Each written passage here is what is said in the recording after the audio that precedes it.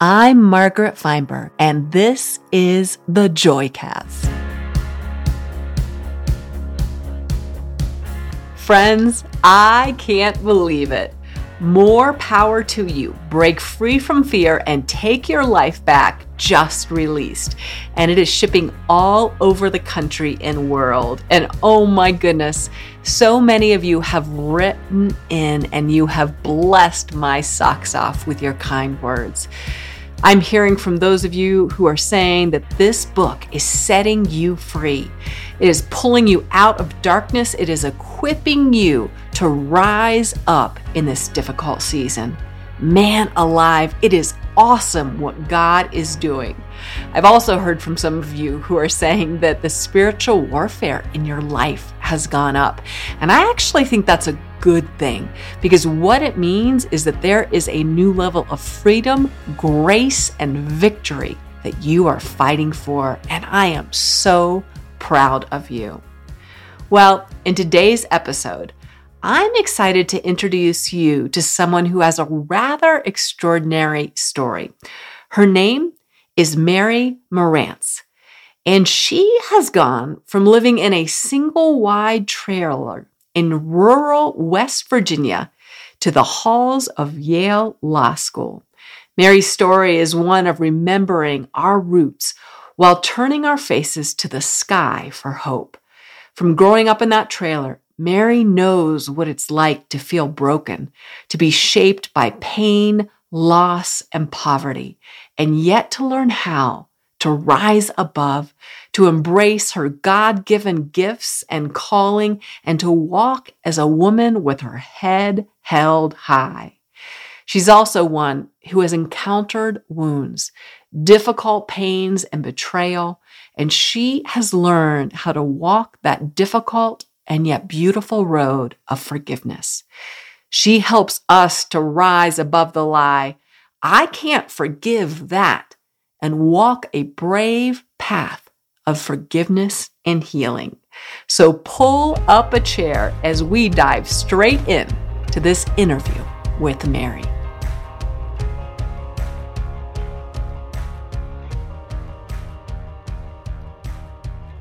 We all carry hurts and wounds and pains from childhood. What were some of yours that kind of, I think, might be connecting points for some of our listeners? Yeah, well, first of all, I think probably the more common one is there are going to be a lot of people listening who maybe didn't grow up with a lot, and that definition of a lot can change. I think concepts like poverty can be really slippery things to nail down, but just to say like, hey, we were fine. There was food on the table, but there wasn't a whole lot extra. I think that can like flip a switch in a lot of us where we start to feel like if we don't go out and build a totally different life, like that version of the good life we saw either on TV or in maybe like a neighbor or a friend's family, what they had, if we don't go out and build that good life, and there's this like urgency to it, there's like this clock that's constantly ticking in our minds, this kind of like atomic clock ticking out all the time you have left to change your story. We feel like if we don't reach that good life by a certain point or with a certain, generational change where it will be different, it ends with us, then we feel like our story will be wasted. That if we can't, just kind of complete that like happily ever after, then all the stuff that came before will have been for nothing. So I think that's one of the things people can connect with on like the hurts that you carry with you that you continue to sort of walk around with is this, I must build the most put together woman in the room version of my life in order to redeem the girl in the trailer. And then maybe on a more specific, but maybe not that specific, is that my mom actually left when I was 9. And so experiencing the trauma, the hurt, the pain of a parent saying, I was here with you, I did have you, and I'm going to choose to walk away from you, for whatever amount of time. That's a really hard thing to carry with you because you can spend the rest of your life saying, well, I guess I have to find a way to be more if I want the people that I love to stay. How have you wrestled with that? How have you navigated that as you've grown older? Margaret, I feel like one of the parts in Dirt that was really important for me to include is this girl in the red cape. And I included her because I think a lot of people can look at someone who came from not, very much, but then went out and built a really successful or beautiful life. And there can start to be this feeling of, well, I'm sure that that was hard, but it made you who you are. And like that, it gave you that drive and that grit and that determination. And if like that had to happen in order for you to have this beautiful life, then like it probably wasn't that bad. Right. And to a certain extent, that's true. But I included the girl in the red cape because I think a lot of people do not understand how primal, survival, visceral this need for achievement can become for people who grew up without a lot. That switch gets flipped. And so I say, if I was going to make a joke here, I would say that my running is like Forrest Gump, right? Where they hand him the football and nobody ever tells him to stop. So it's just into the end zone, victory after victory. But it's not like that for me. My running from my story was more like this girl in the red cape, clawing her way out of the deep, dark woods, branches scratching at her skin and her clothes, leaving pieces of her behind like breadcrumbs, the big bad wolf ripping at her heels. She runs because she knows if she stops, it just might kill her. And I say, I'm running, and breathless and wild eyed, I finally look back over my shoulder and I see it. I am the girl in the red cape, but I am also the wolf.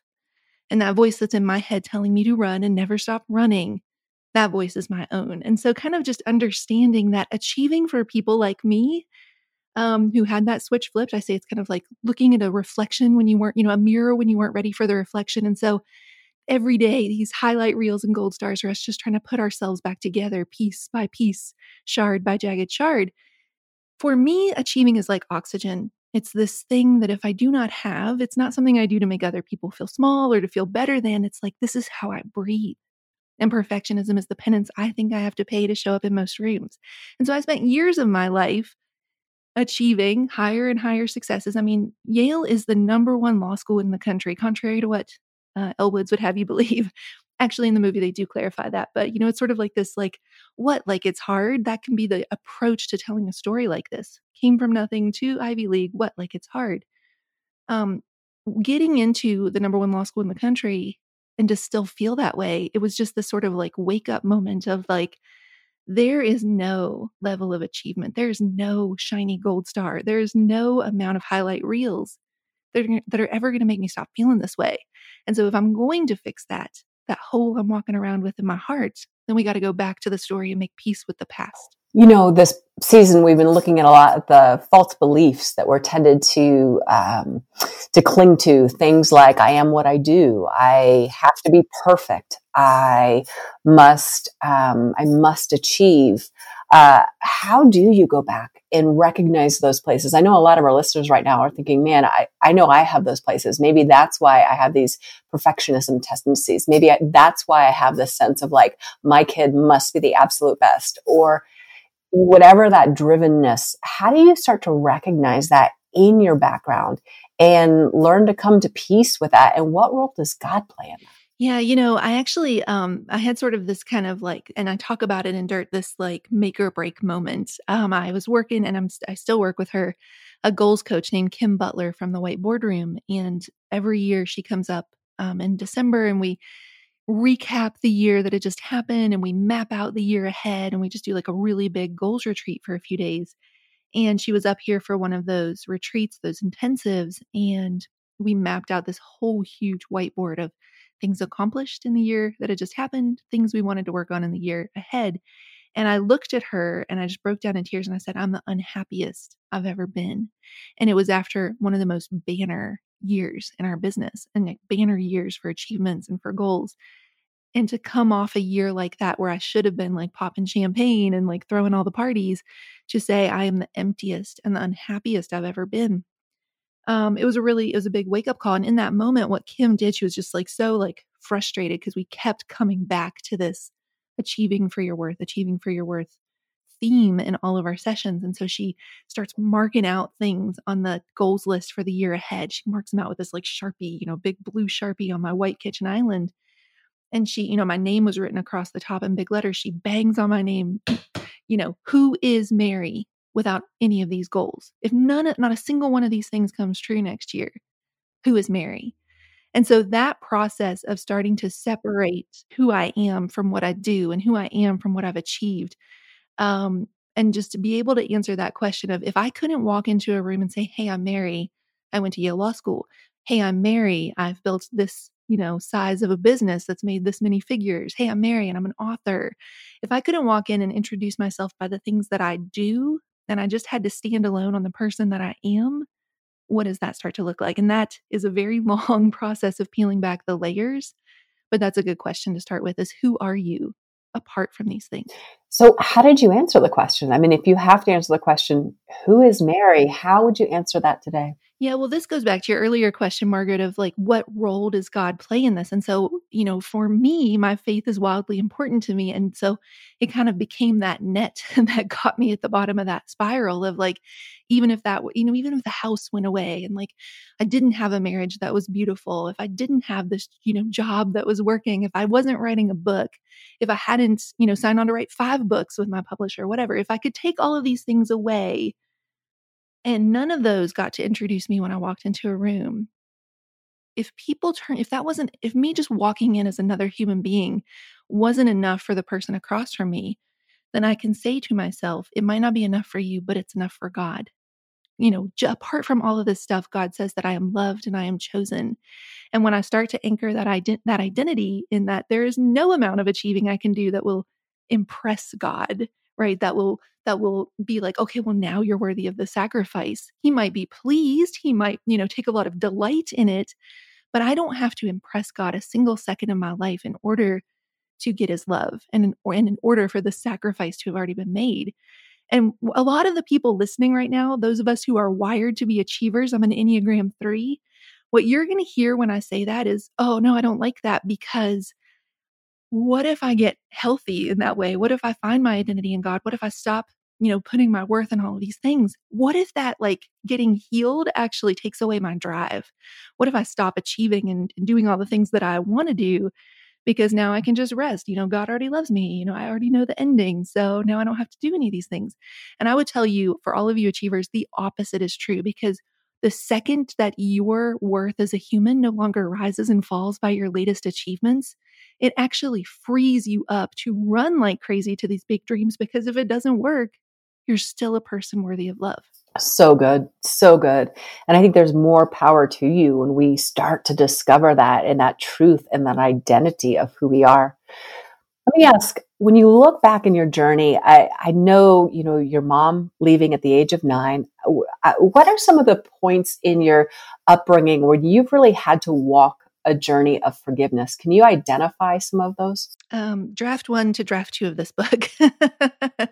If I'm being honest with you, the first version of this book was definitely, I can now say that draft was for me. It was the first time I was getting the story and these words on paper. And when you have put some parts of your story away in a nice little tidy box and said, I'll deal with that later. As a lot of us do when we have hard things in our story, we go, I just need to survive right now. I just need to get out right now. I need to go build this life right now. I'll deal with what that actually felt like later. And then we never get around to it. And then you take the lid off that box and say, I'm going to write a whole book about it. That can really be like a Pandora's box of trauma and emotions and stuff you haven't dealt with in way too long coming back out. And that's sort of what happened in draft 1. It was just like this true, kind of angry, kind of bitter version of my story. And there's a really great writing adage that says versions of your book, versions of your story should go from versions of true to truer to truest. And so the true version was, this is my story as I experienced it. It's not that that's not true. But truer is, okay, well, now let me get somebody else's perception of what it looked like, of how it happened, of what was actually at play there, of their side of the story.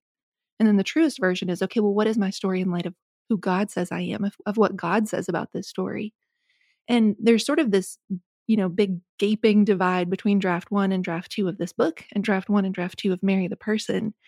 And the difference between those two, that bridge that had to be crossed, we started to call this but God bridge, because the difference between the two drafts was grace. When I went back and said, let's gut 50,000 words from draft 1 and start over, and I only had 2 months to do it, by the way, until we had to hand off the book. I went back and I said, what does it look like to tell this story through the eyes of grace? And not just the eyes, but the actual root of grace, where I've actually let grace get down and dig into my heart and transform me, reckon me from the inside out. This internal reckoning of what it looks like to not just be this, walking around sort of talking head, elbow patch, intellectual version of talking about God and grace, but to actually be somebody who's been transformed from the inside out. And that's what you see in the second draft. It's this whole story, my whole story, told through the eyes of empathy, grace, and forgiveness. So Mary, I know in all of our lives, we have pain points. We have places of just great grief, disappointment. Some of us have lost our parents. Some of us have lost siblings. Some of us have faced terrible diagnoses.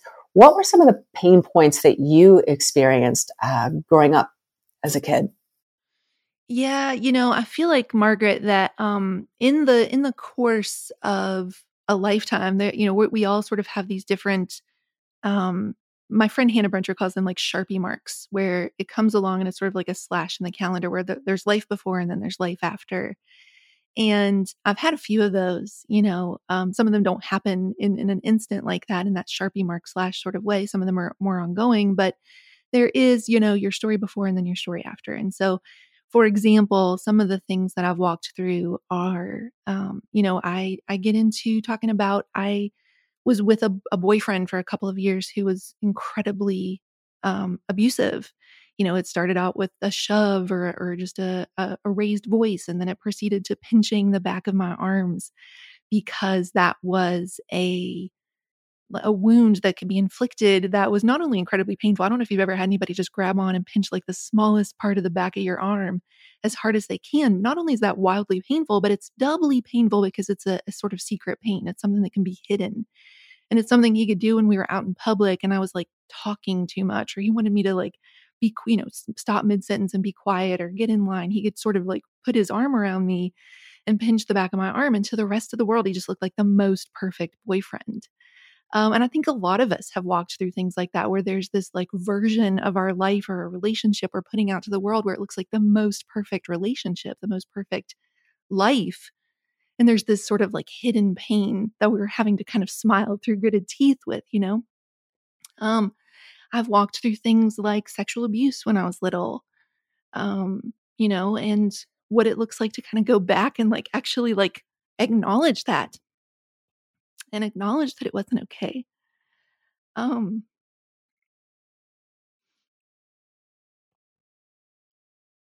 I have walked through losing, I'm sorry, I'm just gonna have to pause for a minute.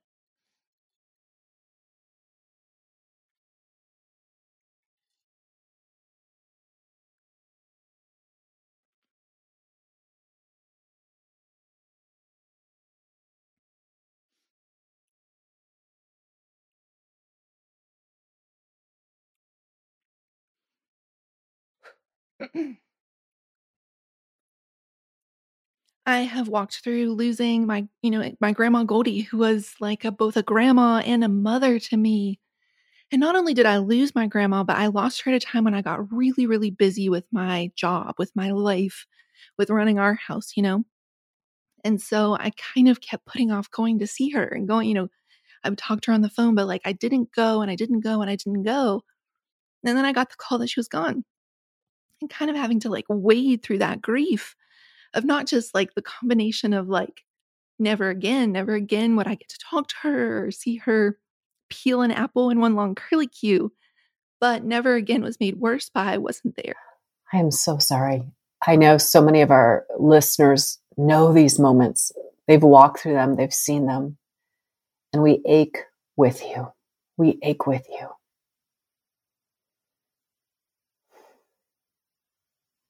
I know in my own battle with cancer, being embezzled, heartache, betrayal, it can feel like so much. And yet you've risen up as this voice of hope and of healing and of forgiveness in the midst of that. What has been the core that has helped you make that transition and that journey? I feel like when we think about forgiveness, and whether that's forgiving someone else for what they've done, or forgiving ourselves for not being there, for example. I think that a really good place to start is curiosity. Because curiosity allows us to say, what did I not know about this situation? What did I think I knew about this situation, but I only knew part of it? What did I learn about myself, going through this? Curiosity becomes an important part of forgiveness, I think, when a human, just being a human, has hurt you. Whether, that's a parent leaving, or just harsh words, or, there wasn't a lot growing up, something like that. I think curiosity can really open the door to empathy. That's not to say that you should ask yourself questions like, well, what did I do for this person to be abusive? Or, what did I do that made it possible for someone, to find me and sexually abuse me when I was little, something like that. I think there are different kinds of hurts. And curiosity can do a lot of work when the hurt is just human. It wasn't like malice. It wasn't evil. And I think that that's kind of like the place that we start. We start with this place of like, well, what can be forgiven?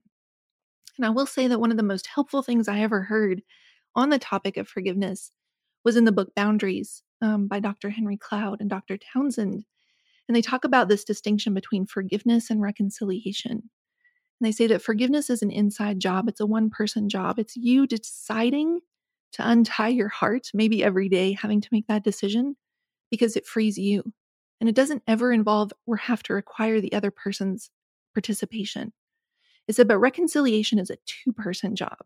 In order for reconciliation to happen, that other person has to not only own what they did, but they have to repent. They have to turn away from that behavior and not present an ongoing risk. And so I think that one of the reasons that people resist forgiveness is because they think that by its very nature, it requires reconciliation. It requires allowing that person back in your life to potentially hurt you again. And that was very freeing to me to understand that I could choose forgiveness because of what it would do to my heart and how it would like free up the knots in my heart and how I could stop drinking this poison and hoping it would hurt somebody else without that necessarily meaning that I had to let that person back in my life. That is so healthy and so good. And just for our listeners who may be in an abusive situation right now, they may be at the point where their partner is yelling at them or becoming aggressive or pinching the back of their arms. What advice and wisdom would you say to them? Oh, man, that is a big question, Margaret. That's a very big question.